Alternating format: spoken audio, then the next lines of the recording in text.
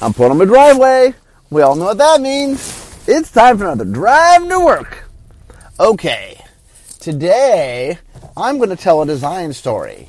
But the design story, the very first design story, I'm going to start talking all about alpha/beta.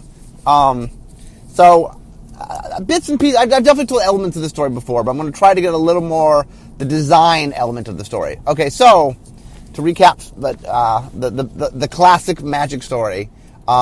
So Richard Garfield and his friend Mike Davis came to Wizards of the Coast because they were trying to sell Richard's game Robo Rally, which is an awesome game if you've never played it. Robo Rally was too expensive to make, and Peter Adkison, the CEO then of Wizards of the Coast, said that he's more interested in a game that can be made on cards that can be played quick, something to be played in between role-playing sessions. Richard said he had an idea and went off to try to make this game. So I think what happened is, a little history on Richard Garfield. So Richard was, at the time, a math professor. Or actually, was he a professor yet? I think he was actually in school because he was at the University of Pennsylvania is where he met a bunch of the other playtesters. And so he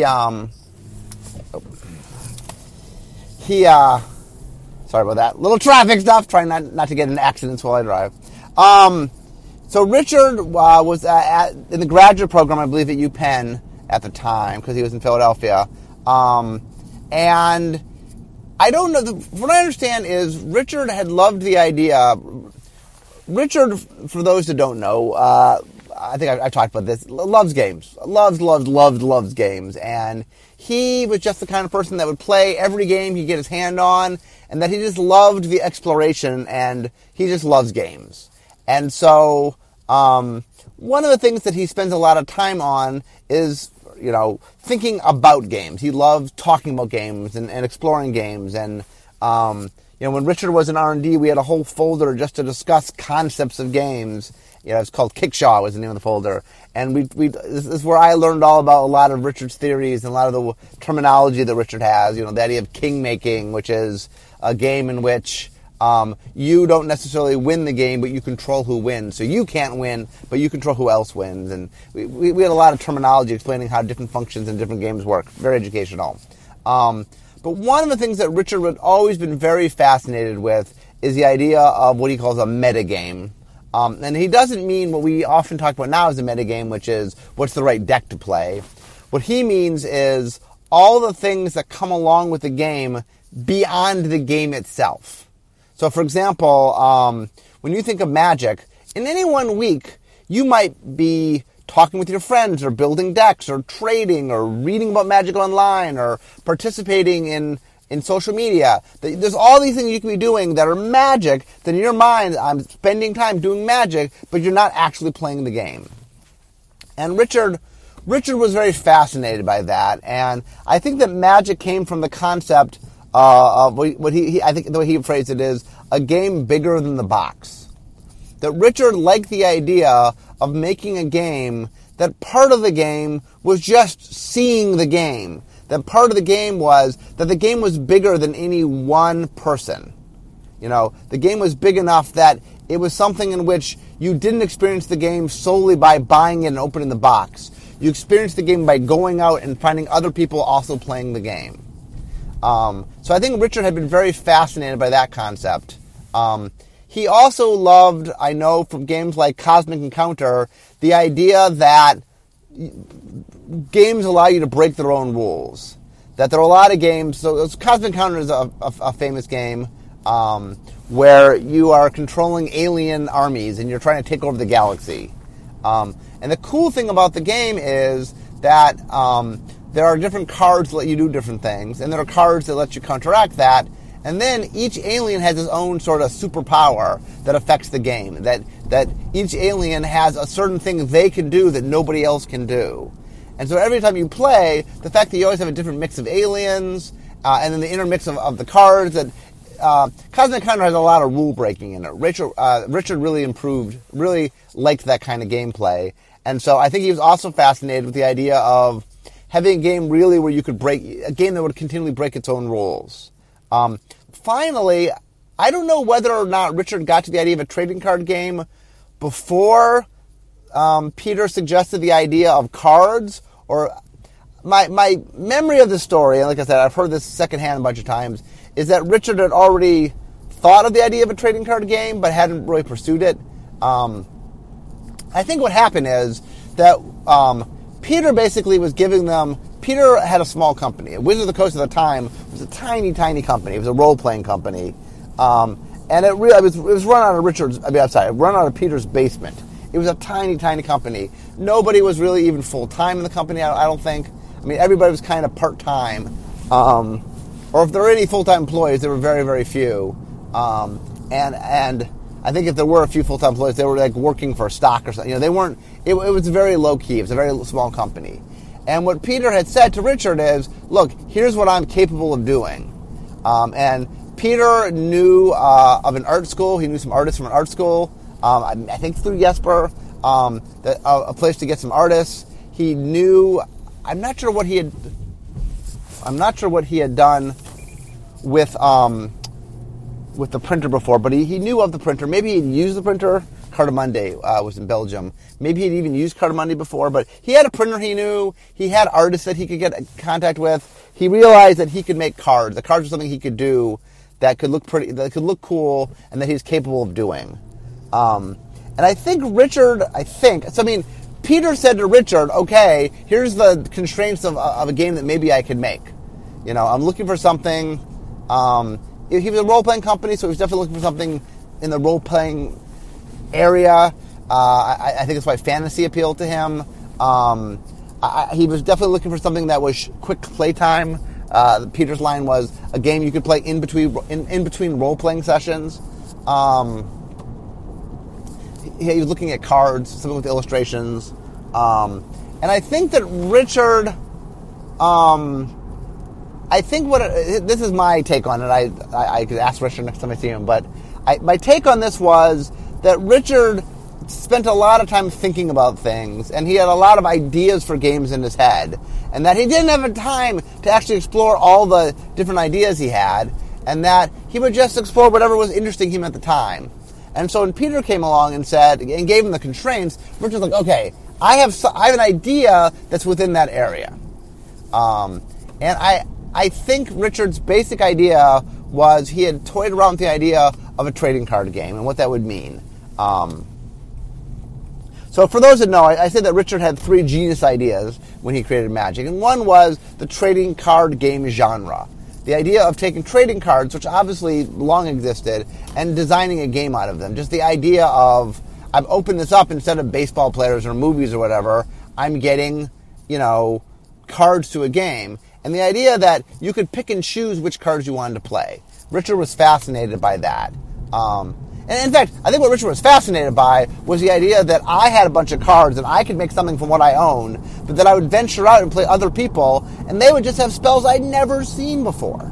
Now remember, when he built Alpha, the idea of ante was built into the game, meaning it was part of Richard's thought that not only would I go out and explore, I would, in exploring, get other people's cards, that our cards would mix. That was a big part of I think, Richard's early vision, is the idea that, and this aspect was really influenced by marbles. Richard had grown up, his dad is an architect, and Richard grew up in, I know he lived in, I think, Nepal for a while. He definitely moved around a bit as a kid, and he lived in some foreign countries, and I think it was Nepal where they played marbles, or some game where marbles were really, really big. And the idea of marbles is you have a bunch of marbles that you think are really cool, but in the act of playing marbles with other people, you are interchanging your marbles for their marbles. So that it has the quality of, any one marble, I'm exploring and finding other people's marbles, and then part of playing with other people meant that some of my marbles were going to go to them and some of their marbles were going to go to me. There's this constant change of flux of marbles. I think Richard really liked that. And you can see, I'm trying to name off different influences here, that there are a lot of different pieces that sort of influence Richard. So anyway, Richard gets from Peter this, I want this. So Richard's like, okay, I have a game company willing to make something. And once again, I should stress, Peter saying, this is what I wanted, Richard still had to make something that excited Peter, that Peter wanted to make. So Richard had this neat idea, so he said, okay, I'm going to go work on this. So I think, I don't know for sure. Once again, I'm not sure whether or not I think the idea of fighting with magic is something that Richard already had in his head. I'm not sure. The idea of tying a trading card game specifically to a magical duel, I don't know. That goes back to the earliest incarnations of the game, so I assume it must have been there from the get-go. I don't know whether Richard had... I don't know whether or not the fact that he was pitching to Peter, and Peter was a big role-playing fan, and especially Dungeons & Dragons,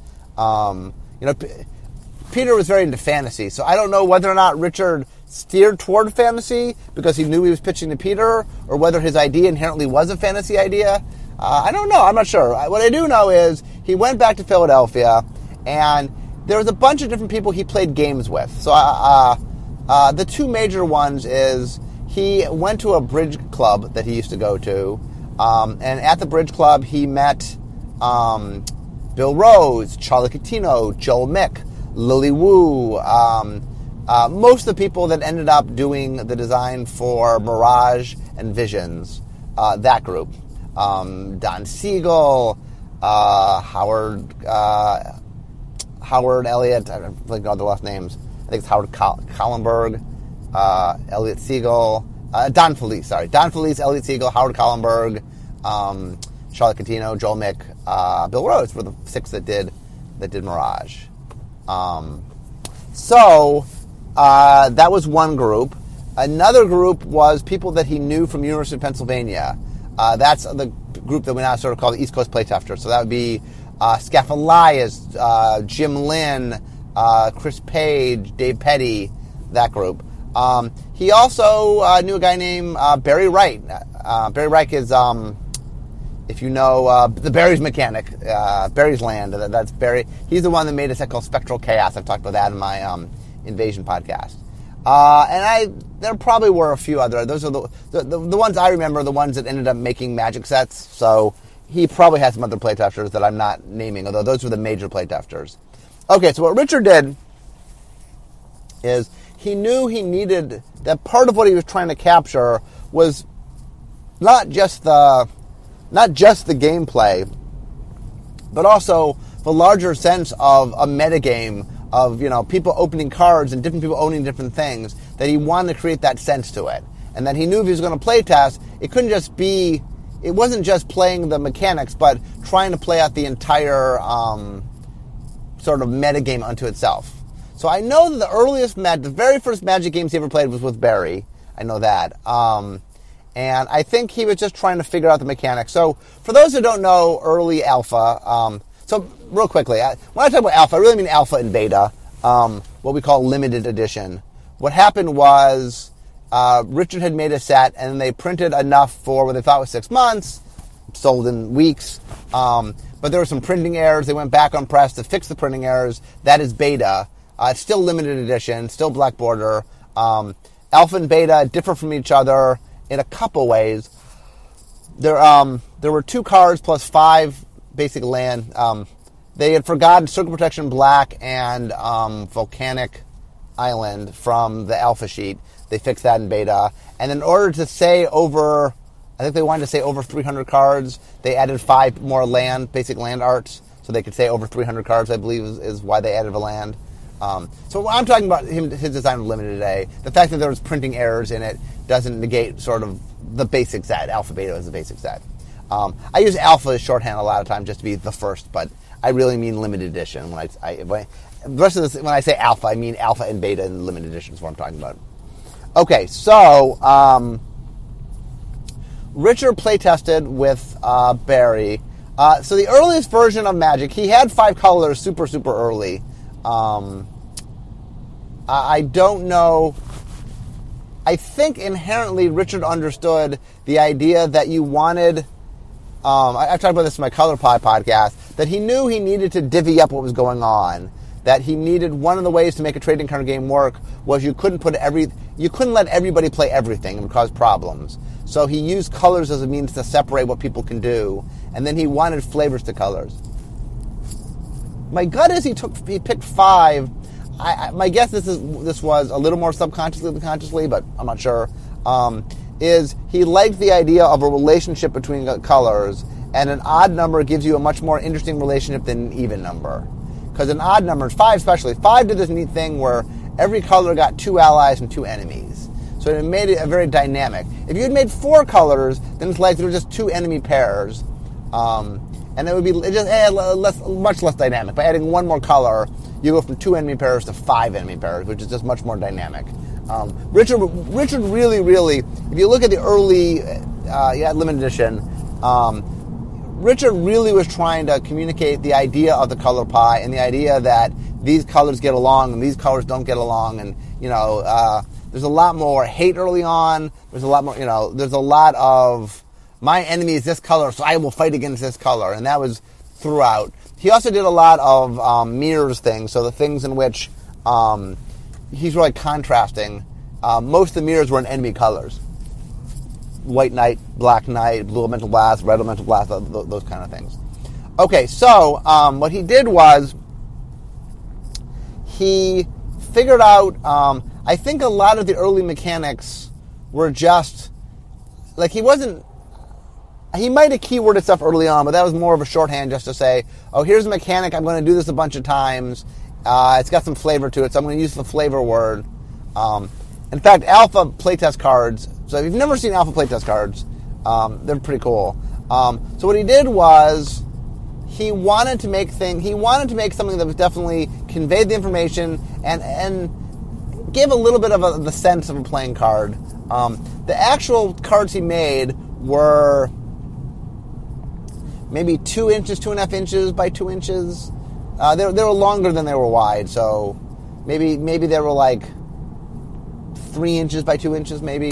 They were little, and they were cardboard. He printed on cardboard, and what he did was he got whatever pictures he could find. They mostly were from magazines and comics and stuff. In fact, there's a lot of fun if you've seen early alpha cards. There are a lot of there's a lot of very jokey cards. Like one of them, the card that would go on, I think we call it to be Healing Salve, was called Heel. And it had a photocopied of Scaff Elias's heel, his foot.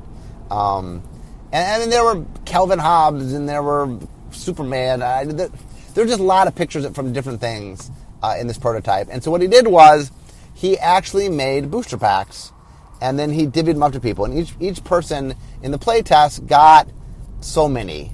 I don't know exactly how many, but got some number of packs. And the idea was, this is all you get, but you can trade with people and go make decks. That was the very first playtest. And I don't think there were tons of restrictions in the first playtest.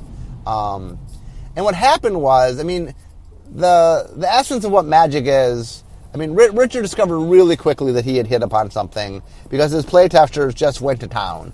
Now, once again, like I said, these are little tiny pieces of cardboard that were, black and white photocopies.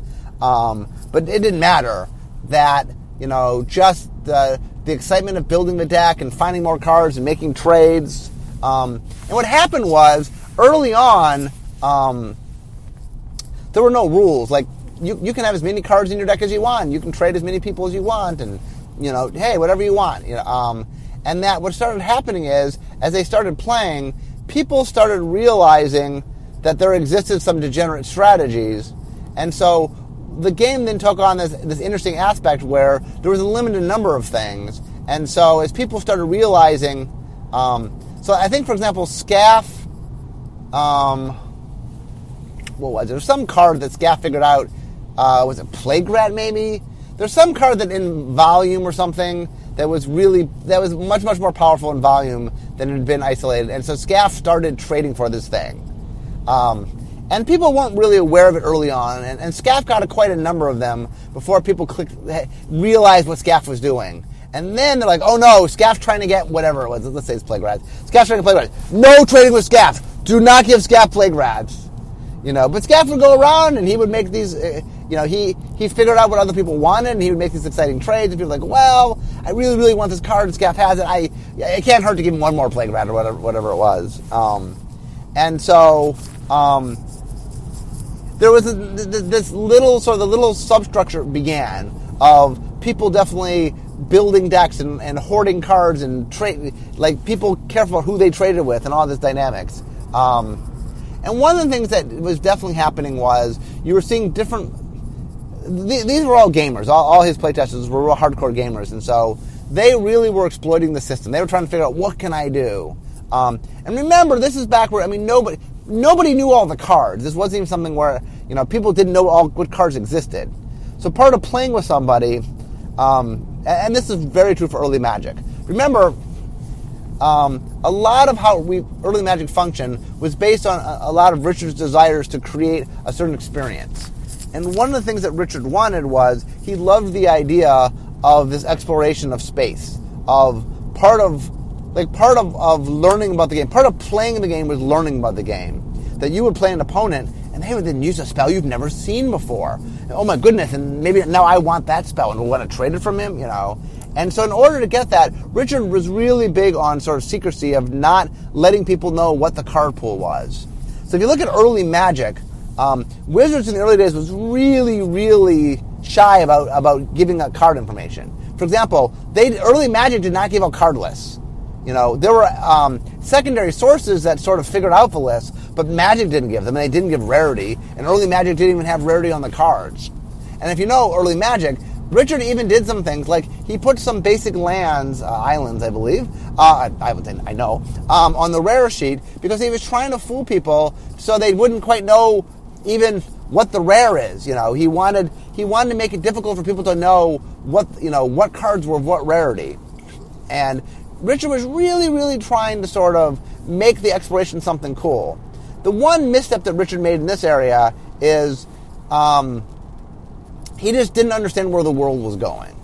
And that the internet as we know it, I guess the internet goes back to, the 60s or something. But it really was the early 90s where Usenet started taking off, and shortly after Magic came off, really the web took off. So, the idea of keeping information at bay right on the cusp of, the beginning of the information age, that's something Richard just really couldn't foresee. He really was trying to sort of keep the information, but it was just an impossible thing to do. And eventually Wizards came around and realized that that Richard's vision of sort of people exploring the game only through the game, and not sharing what the cards were just something that wasn't going to be viable, and Wizards really changed up its strategy of sort of how to deal with that. Because, for example, I covered the very first World Championships. I had the decks of the World Champions, and I wasn't allowed to list the decks. They didn't want people to copy the decks, and so I did a play-by-play. One of the ways people figured out the decks somewhat is I did a detailed play-by-play for the finals, and so I showed every card in their hand and what they drew. And so by reading my transcripts of the 3 games, you were able to figure out a good chunk of their deck. Not every card, but you had a pretty good sense of generally what was in their deck and how their decks worked. And people definitely, from the data I'd given them, and sort of backward built it somewhat to a certain extent. So Richard started doing this playtesting, and he learned a lot of very important things. So first off, he learned a lot of his metagame stuff, the idea of the deck building and people trading, and a lot of stuff he was excited about. He saw all that happen. Another thing he started to learn about was the importance of templating. So the classic story for this is one of the playtesters comes up to talk to him. I don't know which playtester. And the playtester said, wow, I got the most amazing card. And he goes, I play this card, and then my opponent, I just win on the next turn. And Richard, Richard knew all the cards. Richard was like, there's a card. What card can you automatically win on the next turn? So he shows him Time Walk. So the original text for Time Walk was, opponent loses next turn. Which, in what Richard meant was, I'm going to take a turn away from you. I'm going to get an extra turn. And the way I'm going to get an extra turn is I'm going to take the turn away from somebody else. But obviously, opponent loses next turn. You can read that as the opponent loses next turn. That's what happens. Next turn, you're going to lose. And so Richard ended up changing it to, instead of somebody else losing a turn, you gained a turn to avoid that confusion. But it's a really good example of sort of realizing the value of words. And something, if you look at early alpha, that Richard definitely struggled a bit with, and it wasn't really cleaned up. Richard was driven by a lot of the feel that he wanted. That he wanted you to feel like a wizard and feel like a magical duel. And he wanted all these colors to have conflicts with each other and have philosophies and represent things. And he had this whole mana system, and it was a trading card game. And Richard did all these amazing, amazing things. I mean, Magic is an awesome game. But one of the areas that Richard was a little... He wasn't as precise as the game would end up needing to be. That he sort of worded things in sort of wording. And as Time Walk showed him, he needed to be more precise. That the rules needed to be a little bit more structured. And Richard tried to structure the rules. But if you ever read the Alpha rulebook, there's an attempt to try to codify things and make things work similarly. But there's definitely one of the problems with early Magic. And like I said, Magic has so many awesome positive things going for it. I'm just, looking back with a critical eye, trying to, areas where there was room for improvement. And one of them was that the game was not internally consistent through all the cards.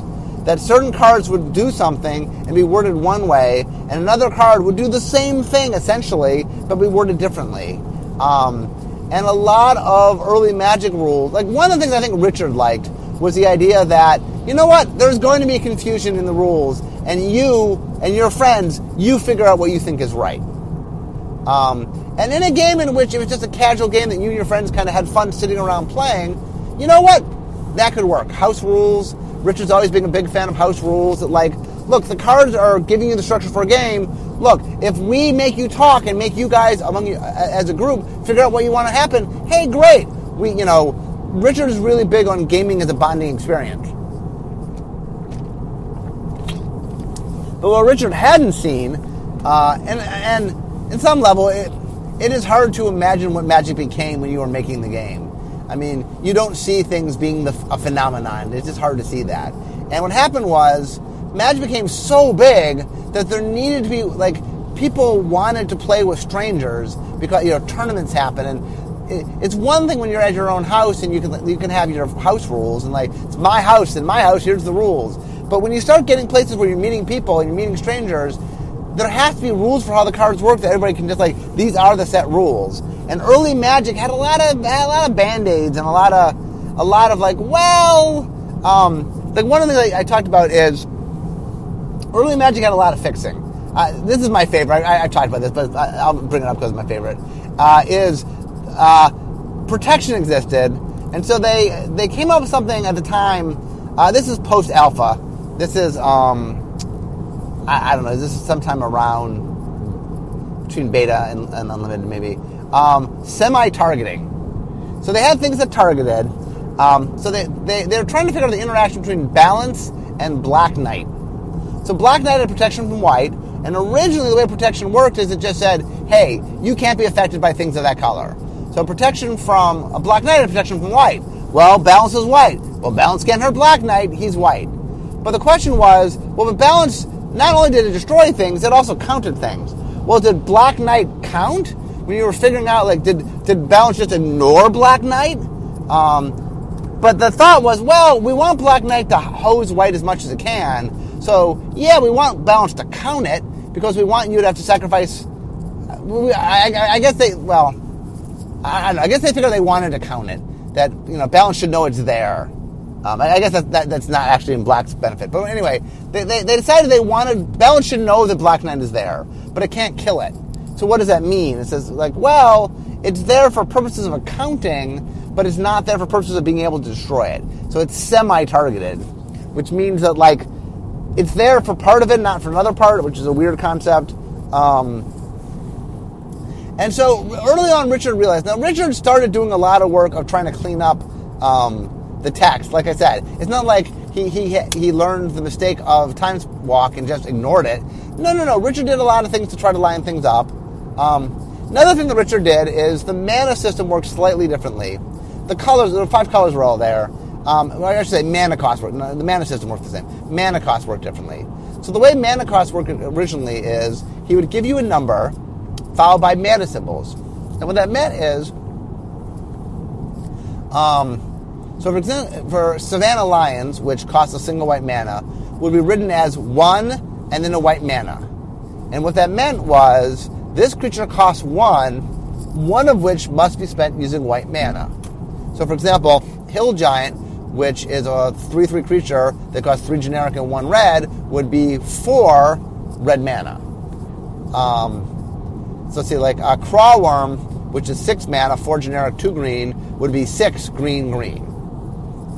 And Richard originally tried that, and from playtesting what he found was people were getting confused because the numbers were getting counted twice. And so what he ended up doing is moving to the current system where he just told you how much generic mana.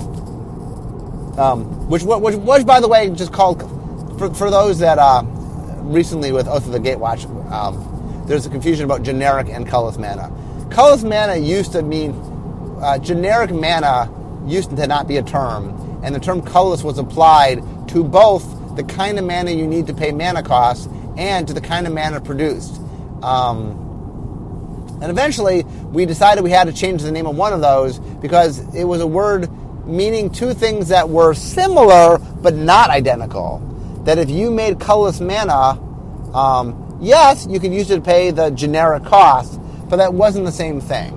But anyway, back in the day it was called colorless.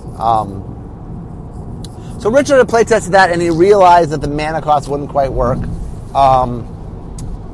I think Richard also played around for a while with just having a singular power toughness. That, you know, a creature, like a 2/2 creature was just 2. Grizzly Bear was 2. The reason he ended up moving to power and toughness was there just wasn't enough variety. That when you only have one number, yeah, and you want smaller things, like for example, in early Magic, there wasn't much a common other than a few green creatures, I think. I think Crawworm. Most things were 3/3 or smaller. And so if a common, you can only have 1, 2, and 3, it's not enough variety, so Richard went to power toughness. And I do know what Richard did is he did a lot of iterations of the playtests.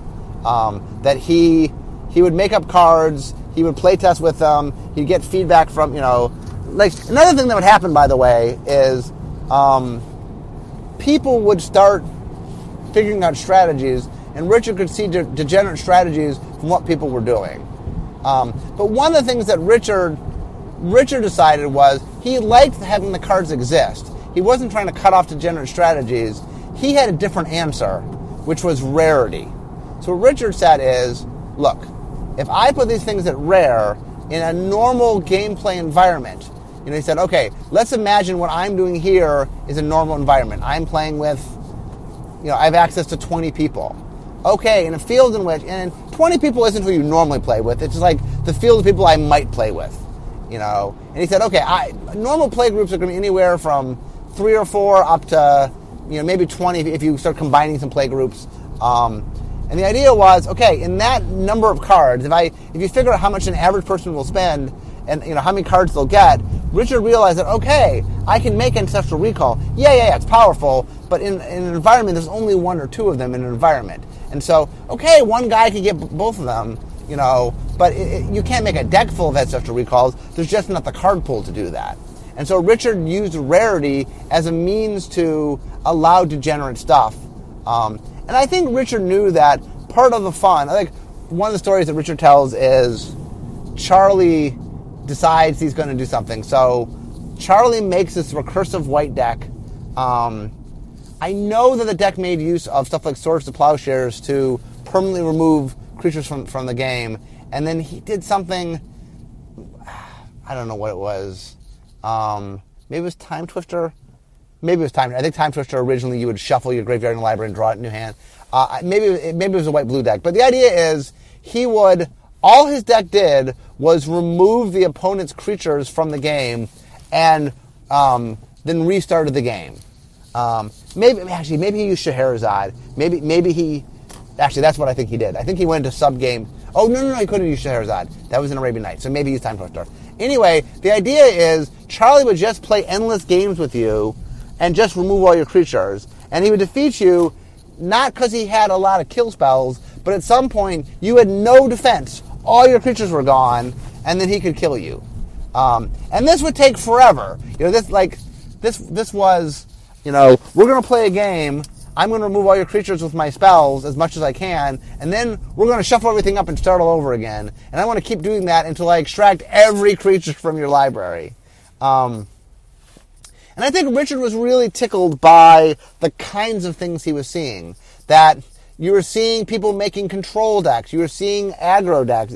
Like all the things of Magic now, you were seeing all the different things. There were land destruction decks. There were discard decks, But one of the things that also kept it in check is because there was a small pool of cards and there were people trading, like I think, for example, actually, now that I think about it, the Scaff story might have been he was building a land destruction deck, not a play red deck, which makes a lot more sense. And people realizing that he needed us to get a certain amount of land destruction to make his deck unbeatable, and they were stopping people from trading him more land destruction. I guess that is what the Scaff must have been doing. But Richard was enamored by the idea of... So Richard did a play test, and he then would take the cards back, make new cards, and he would change cards. He essentially did what we do now, which is he did iterative play testing. He would make cards, he would have people play with them, and then he would stop. And I think the way it worked was the play test lasted a certain amount of time. Here's your cards, and it'll last for 3 weeks. And then at the end of it, he needed to get the cards back, and people were like very possessive. No, I had this deck, I don't want to get this back, And that, as Richard was iterating and trying new versions of cards and stuff, he was watching people get attached to their decks. So what happens is he iterates, he's off in Philadelphia. I think he stayed in touch with Peter. I know that Peter came out at one point to Philadelphia. So I'm assuming that Richard must have been keeping Peter up to date on what was going on. Peter was very excited, and that when Richard finally sort of showed Peter what he was doing, Peter was in love with it. Peter loved it. And Peter was the one that then said, okay, now we're going to go get the artists and we're going to make cards out of these. And Peter was really the one... Richard made the framework of the game. And then Peter, working with Jesper Runeforst, the first art director, really sort of figured out all the visuals and got the art into it and printed it. And there are a lot of stories early on. One of the interesting things about Magic is there was a lot of growing pains. There were a lot of mistakes made. Richard made an awesome game, but there were a lot of things that can be improved upon. I think a lot of early Magic and early R&D, one could argue 22 years so far of R&D, or 20, almost 23, was finding ways to fine-tune what Richard had done, and same with what I think Peter and Jesper had done, of really finding ways to get the graphics and the visuals, and I'm not even sure who did the name. I think Richard was very involved in the names. Flavor text might have also been Richard. I'm not sure who did flavor text for Alpha. Richard did a lot of it, and once again, he had his playtesters helping him. That was another big part of it. I think if you look at original Alpha, it's funny. It really parallels how we make sets now. 20 odd years later, in that it was all about sort of getting ideas and figuring out what you wanted to focus on, and playtesting and weeding out things that weren't working or changing things that weren't working. But anyway, so Richard finally came in, had his first prototype that he was happy with, showed it to Peter. Peter was real excited. There were a bunch more iterations. I know Peter came out to Philadelphia for some playtesting and stuff. And eventually it's like, okay, we're going to make this game. And that is how Alpha got designed. So next time what I'm going to do is I'm going to start walking through the cards, and I'm going to tell every story I know about the origin of a Magic card, where I know the origin or I know something fun about it. I'm not going to talk about every card. A, it's a lot of cards, and B, I don't have stories in every card, but I will talk about a bunch of cards. So anyway, a little extra traffic today, so you guys got a little bonus, but Alpha's fun to talk about, so you guys got that. So anyway, thank you very much for listening to me talk about the very first Magic set and how it got designed, and I'm in my space now, so we know what that means. It means the end of my drive to work. So instead of talking magic, it's time for me to be making magic. So I'll talk to you guys next time.